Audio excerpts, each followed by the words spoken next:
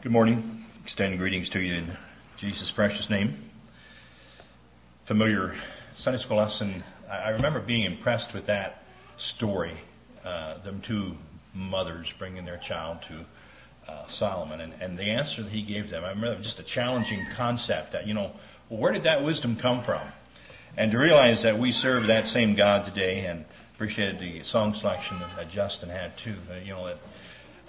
It's impressive to realize that we have at our fingertips the source of all wisdom. God is certainly a great God, and fits along with what I want to look at this morning. I've been looking at 7 important marks in time, and that's some of the reason why we look at these marks in time is that they're preserved and given to us so that we can learn from those experiences. And this morning I want to look at the 4th one of them. Just to do a bit of review, I looked at creation, and I said that understanding the biblical account of creation is the key to a healthy Christian experience. That's very foundational. Secondly, we looked at corruption, where was corruption, conflict, and that was the fall in the Garden of Eden. And that's important that we understand what took place there. The lesson I wanted you to remember is life is too big for you and I to simply handle it alone. We need God to help us go through. The third one, the last time I looked at, was the catastrophe of the flood. And the lesson I wanted you to remember was the accountability that we have to answer to God, how we've lived the life that He has given to us. And this morning we're at the 4th one, and that's the confusion, the story of the Tower of Babel. And I realize there's perhaps different pronunciations of that. I've always known it as the Tower of Babel, and so that's the way I'm going to refer to it this morning. Turn in your Bibles to Genesis chapter 11. I'd like to read that account. Our text is Genesis 11, verses 1 through 9.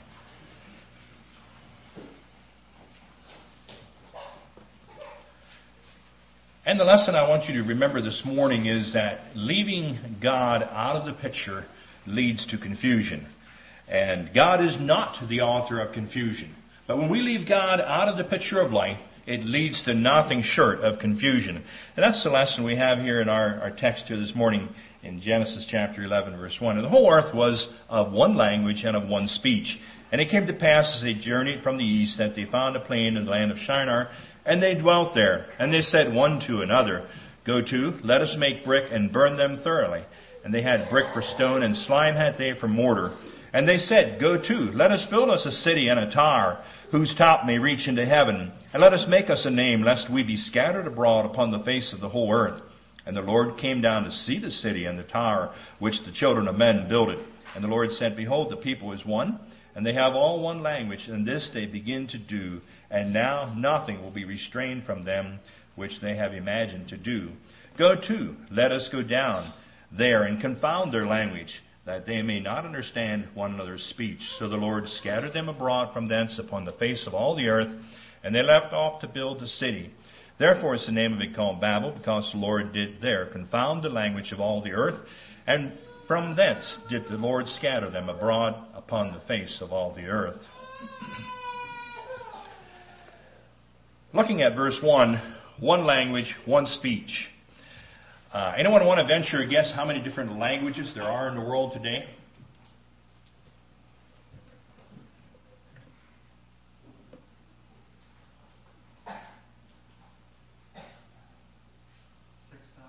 $6,000? You're getting close.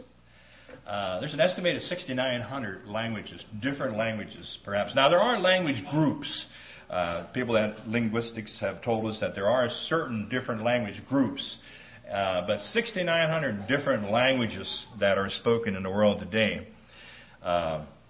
They say that can be broken down into perhaps anywhere from 78 to 100 different language groups. That there would be some similarity that, dialects that sprung out from different language groups.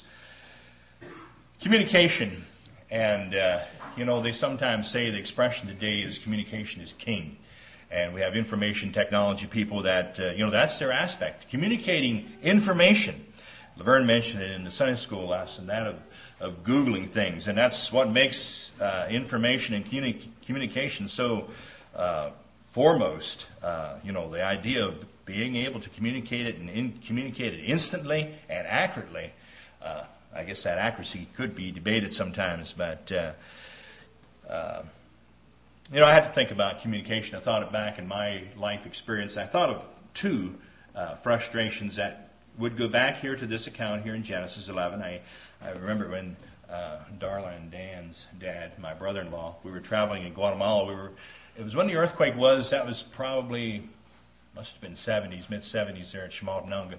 We were down there to clean up for 1 week, and then we were going up to the Eastern Mission in Varsovia to help put kitchen cabinets in Frank Martin's house.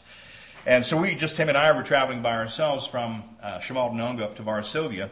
And we knew there was a bus line, the Rudislima bus line took us to Varsovia. And so we were waiting out on the road for this bus, and there's a Rudislima bus. We knew what it looked like, but it didn't come. And we wanted a first-class bus, first of all, which is a little more like our charter buses here rather than the I don't know what the other buses are called in Guatemala, but okay. Like old school buses anyway. And they got racks up top with people on top too sometimes. But anyway, so we wanted a first-class bus. There was another bus came along, and we got tired of waiting, so we decided, okay, we told him, he stopped, he saw us waiting there. We told him we want to go to Varsovia, and he said, sure, come on, get on. He took our fare, and we climbed in, and then we told him where we wanted to go, and he kept going like this, and finally we put it together. I think it was Ray, Dan and Darla's dad, so he's telling us he's just going part way there. Well, that was great once we were on. And as we were traveling then, we saw the Rudislima bus coming behind our bus, the bus we really wanted that we knew went right through Varsovia. And so we got to that exchange where the routes met or whatever, where the other bus went the other way and the Rudislima bus went to Varsovia. And we said, okay, look, we're going to make it fast. He passed us going up through the mountain passes there, so we knew he was going to get there first, the Rudislima bus. And so we knew that we had to get there before he took off, or we'd be stranded in the middle of nowhere in Guatemala, not able to talk Spanish or... but anyway, we did make that connection in the process. I did lose one of my suitcases, but in the haste to get off the bus, but we did recover that, fortunately. So that was one incident that, I think back, and as I thought about that, I thought about, how simple, that would have been if we could have communicated. He could have told us, well, hey, the Rudislima bus is behind me, wait to get on there, or hey, we'll make sure you get to this connection on time. But there was just that limited communication skill. The second incident I thought of was when Lois and I and Stans and Beth were over in Switzerland. We rented a chalet there in central Switzerland that was German speaking, and I couldn't talk German. None of us could talk German. And so our hosts were there. They opened the house up for us and stuff, and they were telling us what to do with our dirty laundry. We put that together after a while. She was taking us to the closet there, and she showed us, and she was telling us something, and we could not get what she was trying to tell us until she used the word schmutzy. And then I remember my Pennsylvania Dutch background, and my dad often used that word. Schmutzy means dirty, greasy, or whatever. Is that right? Is there a Dutch word for that?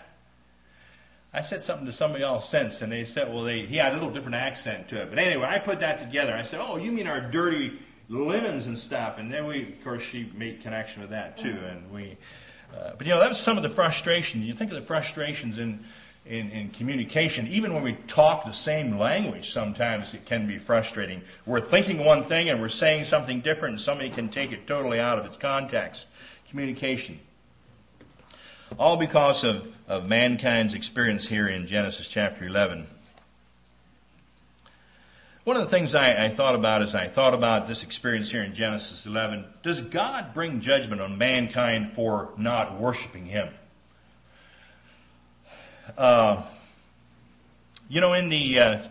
In the two biblical recorded judgments here, we looked the last time at the flood. God brought judgment on mankind because their wickedness and evil and their imagination was totally given to that. Let me just go back to that. I'm not saying that quite correct. Verse 5 in Genesis 6. And God saw that the wickedness of man was great in the earth, and that every imagination of the thought of his heart was only evil continually. God brought judgment because of that. So God necessarily didn't bring judgment He brought it in the flood, but here in the Tower of Babel, they had left off somewhat worshiping God. They were egotistical, I guess you'd say, and their aspirations were to build a tower whose top may reach into heaven. Let us make us a name. It seems like their vision was focused inwardly. it seems that as mankind forgets God or replaces Him with perhaps other gods, man is prone to self-destruct. And I want you to think about that just for a little bit. So in some ways, as God brought the judgment at the Tower of Babel here through the confounding of their language or the confusing of their language, it was an act of mercy perhaps. If you look at Romans chapter 3, now remember what I said, man given to his evil imaginations continuously as it was there in Genesis 6, and as we see them seemingly progressing. And I want to mention too that the time period from the creation to the flood was about 1,600 years. But the time period from the flood to the Tower of Babel we're not exactly sure on the time there. If you go back to chapter 10, it does mention in verse 25, and it lists the generations of Noah here. In verse 25, and Eber were born 2 sons, named one was Peleg, for in his days was the earth divided. And it tells us there that probably scholars would make that assumption that it was probably during his lifetime somewhere that Tower of Babel experience took place. So we could come relatively close, maybe 100 to 300 years after the flood, that this Tower of Babel experience event took place. So that is not really very long if you stop and think about it. If you think about as far as from creation to the flood, 1,600 years, and then you see man degressing away from God again in less than maybe, at the shortest, probably 100 years to maybe 300 years, turning away again from God. Now, getting back to my idea of man self-destructing, that's the nature of sin. Sin does bring self-destruction. Look at Romans chapter 3, and these are familiar verses, but breaking in at verse 10. As it is written, there is none righteous, no, not one. There is none that understandeth. There is none that seeketh after God. They are all gone out of the way. They are together become unprofitable. There is none that doeth good, no, not one. Their throat is an open sepulchre. With their tongues they have used deceit. The poison of asps is under their lips, whose mouth is full of cursing and bitterness. Their feet are swift to shed blood. Destruction and misery are in their ways, and the way of peace have they not known. There is no fear of God before their eyes. And I'll stop reading there, but that gives you a picture of man, I think, following his own evil heart. And it looks very destructive. I think we can make that conclusion from the Scripture that man will actually self-destruct himself if he follows his own ways. And keep that in mind as you think about this experience here in Genesis chapter 11, that it was the grace of God that God came down and confounded their language to separate them, rather than an act of judgment. We sometimes think, in our carnal nature, we think, how much easier it would be in this world today if we had one universal language. And some people are suggesting that we are going back to one global economy. We are already there, probably. One global world. Now, we still have the different languages to deal with, but, that's fast disappearing too, probably. Whether it will completely or not, I'm not sure. Sin and evil are spread, or the ability to spread is increased via global communications. And I don't think anybody can refute that. And that, I think, is what God saw as He saw what was taking place here in the plain of Shinar here as they were man was erecting this Tower of Babel, is the fact that the possibility that sin and evil would spread. And looking back at the flood, God could have brought other ways. And I guess I'm impressed with God, who He is, that He used that avenue to straighten man out. That's the way to use it. I mean, He could have brought fire down and destroyed that tower. He could have done any one of. He had already given the covenant of not destroying the earth with a flood, so they had that reminder that there would not be another flood. But God could have brought a powerful whirlwind to just take that tower away. But He brought a unique. You think of the wisdom of God. He brought a unique way of confounding them with their language. I mean, you think about that for a little bit. Suppose we got together here some Sunday morning and none of us would be able to communicate. I mean, we talk English, and that's sometimes difficult enough. But And we use hand motions. We did that in Switzerland, and that works to a degree. But I'd hate to see you go home with just hand motions. The preacher did this. The preacher did this. It must have been good. Well, sin and evil are spread, or the ability to spread is definitely was a threat there, I believe, at the Tower of Babel. And I believe God saw that. Looking at verses 3 and 4, their aspirations, and they said one to another, let us go, let us make brick, let's burn them thoroughly. And they had brick for stone, slime had they for mortar, and they said, go. Now verse 4 is the key, I think, to really seeing into the aspirations of their heart, whose top may reach unto heaven, and let us make a name, lest we be scattered abroad upon the face of the whole earth. And that was not... Remember last time I talked, I said God actually gave Noah and his sons the same commission that He gave Adam and Eve. They were to be fruitful and multiply and spread throughout the world. And it seems like that seems to be a problem for these people here. They said, lest we be scattered upon the face of the whole earth. And God wanted them to populate the earth. Well, why build a city or a tower? I don't know. I know human nature enough to know maybe what some of their... I'm not exactly sure why a city or a tower. I mean, anybody ever have an aspiration to build a city or a tower? I never have. I'd rather live in the country for one. Build a tower? I never really had an aspiration to build a tower. I had a tree house for the children. That's as high as I've gotten off the ground, I guess. But was it the fear of flood? I don't think so. We're not exactly sure where this tower was exactly.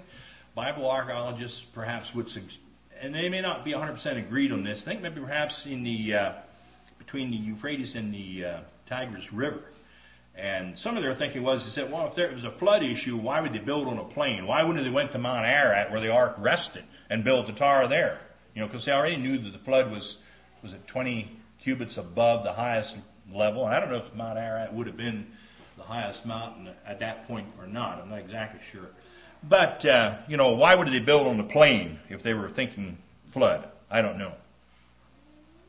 I rather believe to think that it was probably their idea of keeping people close, and rather than spreading them in a name, it seems like they're seeking to replace God with something else,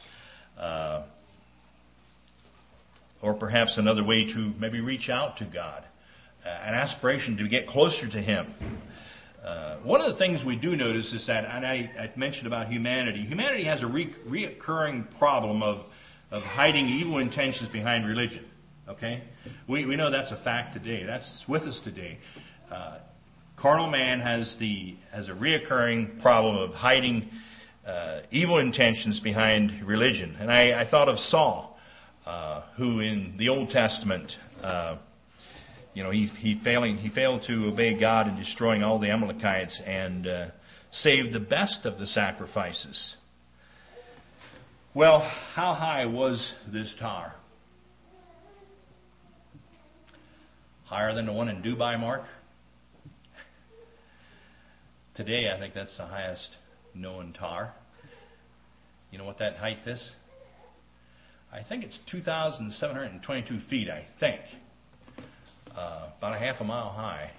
And the Bible doesn't tell us how high it was, how high they actually got this tower. There was some interesting information. It mentions what their material was there. It says they had brick, and I'm assuming it was probably dirt brick, perhaps with straw in it. Perhaps the Egyptians did that. They had slime for mortar. There's a man by the name of Dr. Hobbs said he did a little research, and he began to examine. What would be the test strength of this clay brick that was, he was really putting it together, and he didn't know, of course, their size and stuff, but he did some test strength, and he calculated out that if it was baked, it would increase its test strength by 7.5 times. So that's significant as far as its crushing ability.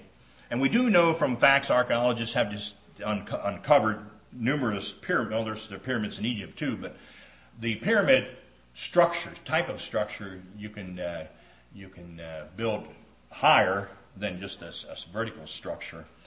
And So he concluded, he said that if they had used a pyramid-style type of structure, which would seem likely at that era, that the crushing, the potential could have reached up to perhaps almost 9,000 feet.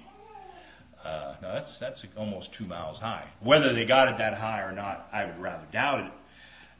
But that was kind of challenging as you think about that something so primitive could have had that kind of strength that they could have built it perhaps 2 miles high. Again, I would doubt whether they actually got it that high, perhaps 9,000 feet.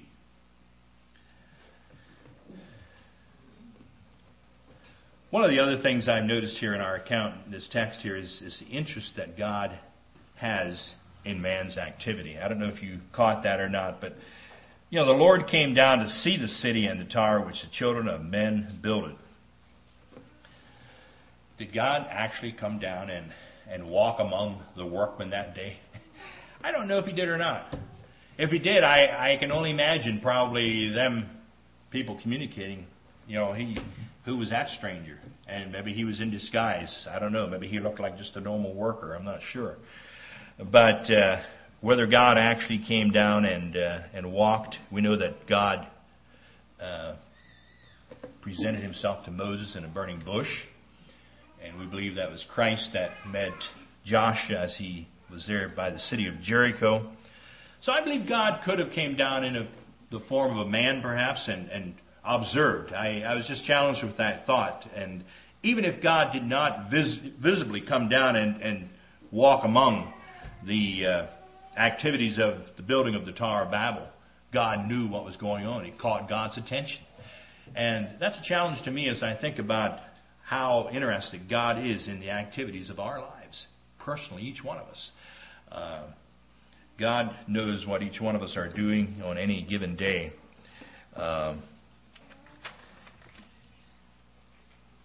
Have you ever thought about God visiting your house? Have you ever thought about God visiting Prairie Mennonite Church? Have you ever thought about God visiting your business or your farm? Those were just some of the thoughts that went through my mind. I know God has visited my farm. That's a new thought to you. But sometime between May 1st, when I put that seed of corn in the ground, and we've been chopping this week, and today, God visited my farm. I mean, that corn is probably some of the tallest corn I've ever grown. It's not anything really that I have done. I contributed to it perhaps, but I like to give the Lord all of the credit. All of the credit. It's impressive. So God is giving us the seed time and harvest. And I want Him to have the glory. God visiting in our homes, in our farms, in our businesses.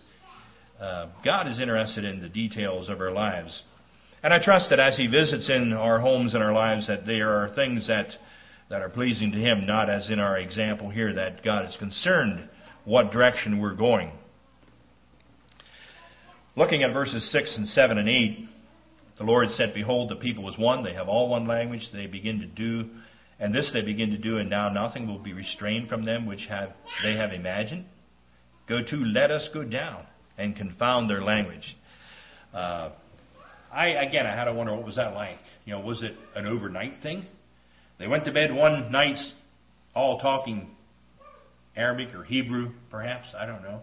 Woke up the next morning, some talking German or English, or some dialect. I think it's on Answers in Genesis. Ken Ham has a diagram showing how even the Old English has evolved over the years. And, that's challenging. He had it displayed in the Lord's Prayer, the first phrase of the Lord's Prayer, "Our Father which art in heaven," and showing the different generations of English language, how that actually looked and sounded. Were there good friends, best friends, families separated in this process? I'm not exactly sure. History tells us, or researchers tell us perhaps also, that there are derivatives from the names of Noah's families and descendants throughout all of the whole earth in different languages. And that again comes back here to Genesis 11, the experience, as you think of the names that were used here. That origin of names can be traced back to the children of Noah. I can only imagine the frustration. There they were. They had a goal. They had a vision. They had an aspiration to build this tower. And the frustration, that the discommunication, the lack of communication that presented. One man ordering up another skid of bricks perhaps, and what comes but nothing but something totally the opposite of what he wanted. And that's just my imagination running, thinking what all could have transpired. And finally God knew what was best, and it says they left off in verse 8. They left off building that city. And this lesson is preserved so that we could develop God consciousness, and I wanted to mention that in the own start. As we think of living in God consciousness today, it's easy to be preoccupied with our vocations. We have everything we need at our fingertips, perhaps, but yet to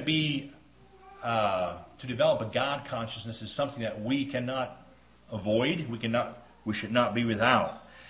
And there are 4 things that I think, lessons that I want to remind us. Remember I said the lesson I want you to take home is leaving God out of the picture leads to confusion. And the remedy for that is to develop a God consciousness. 4 things that I want you to remember as we think of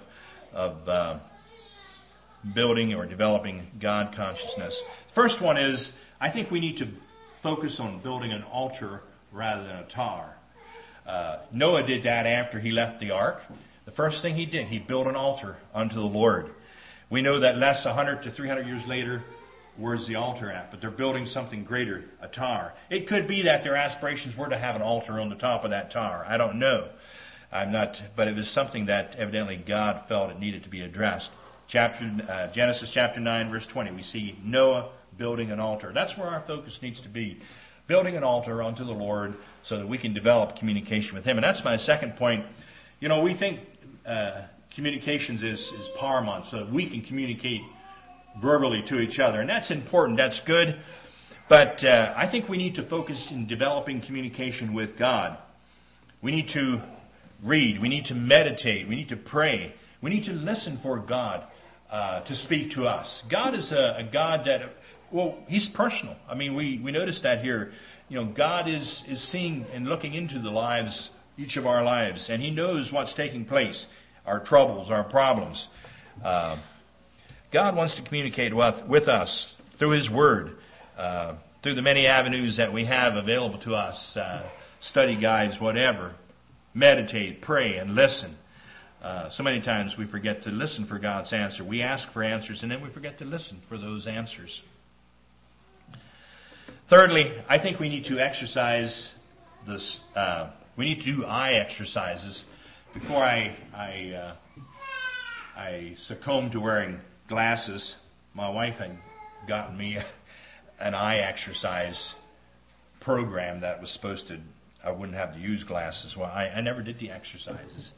And consequently, I don't know if it would have worked or not. But from a spiritual lesson, we need to do eye exercises that strengthen the eyes of faith. That's what Noah was rewarded for. It was his eyes of faith. Nobody had ever built an ark before, but Noah, through the eyes of faith, followed God's commandments completely. And it was for the saving of his family. We need to do eye exercises that strengthen the eyes of faith. How do we do that? Well, I think sometimes it's simply waiting on the Lord, and we do not have all the answers. We do not always see the end of the road, but God does. And it's simply putting our faith and trust in Him. Do the eye exercises that strengthen the eyes of faith. We want the answers today, and we want it now, and we're in the information age and time in which we live, and we need to be able to access it. But there's sometimes we need to just wait on the Lord and listen. And by faith, trust Him. Then the fourth thing is, I think we need to be alert for God's visits. The times that He comes to us and visits us personally. I'm looking at 7 important marks in time, and I think there are times personally that we should be able to lay our finger on and say, that was God working in my life there at that event. I think that's true. I think there needs to be that experience for us. As we serve Him, as we follow Him, that we can be alert for His visits to us when He comes to us and says that, that was something special. It could be many and varied ways. Maybe it's a child being born into the home. That's precious. That's wonderful. God visits us through that event. Another incident that relates to my vocation. And this has to do with cows. I'm sorry, but that's my vocation. We were gone earlier this year, and there was a cow that was fresh, was not doing well, and I was gone. So Darren we had the vet. I was leaving. I said, you're going to have the vet check that cow. And so he sliced her open, and we thought it was a displaced DA, displaced aptomasum, which is a stomach gets over in the wrong place, and so they can't eat, digest their food, and they'll go off feed and die. But it can be remedied. So the vet was out, and he cut her open, and unfortunately, after he had already medicated her and had her open there, he reached in and he said, well, I can't get it pulled back over. He said there's some adhesions there in the body wall, and I can't get it back over. So he stitched her back up, and he said there's probably not a lot we can do but hope for the best. And so we stitched her back up, and again, this is where I marvel at her every time she comes through the parlor. She was a little slow at taking off, but she started eating, and she kept on going.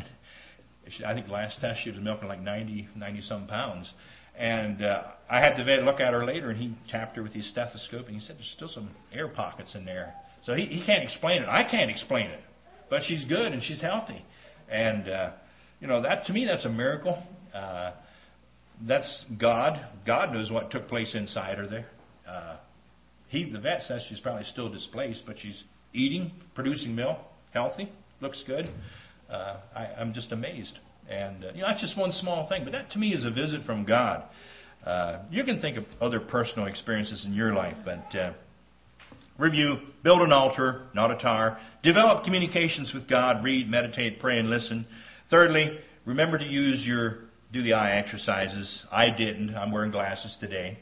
But do eye exercises that strengthen your faith. And then also, fourthly, be alert for God's visits in a very practical way. Our God is a practical God, and He's interested in the small things in life that relate to us. And it's for His glory, for His honor. And that's why I share what I share this morning.